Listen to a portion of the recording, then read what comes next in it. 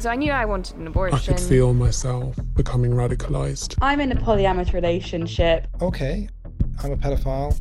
Welcome back, listeners. It's Matilda and Helena from Mediastorm, the investigative podcast from the House of the Guilty Feminist.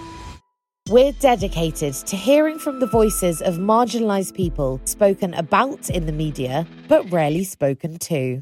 In the first series, you heard from refugees, sex workers, drug users, criminals, rape survivors, and many more. And now we're back for Series 2, where we'll be talking to people with lived experience of abortion, polyamory, radicalisation, the effects of climate change, and that's just some of the topics in store. So here's a little taste of what to expect. Next on Mediastorm. It's hell. It's absolute hell. It is already killing a very, very large number of people. It's being considered more urgent than climate change. Women can still face up to life imprisonment for ending their own pregnancy. It's just chained to the toilet in agony. We have a lot of politicians still happy to bury their head in the sand. This is not living, this is getting through the day. I've just accepted that one day something not very nice might happen to me.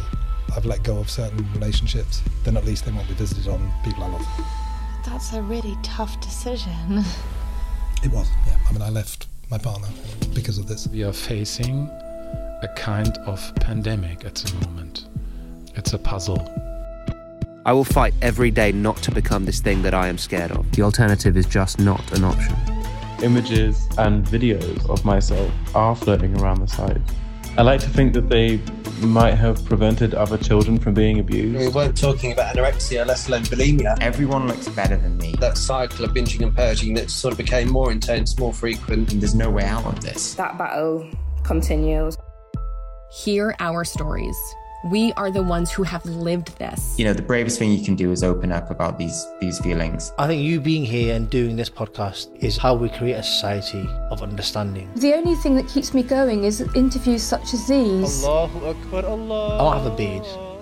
I might be a different skin tone to someone else.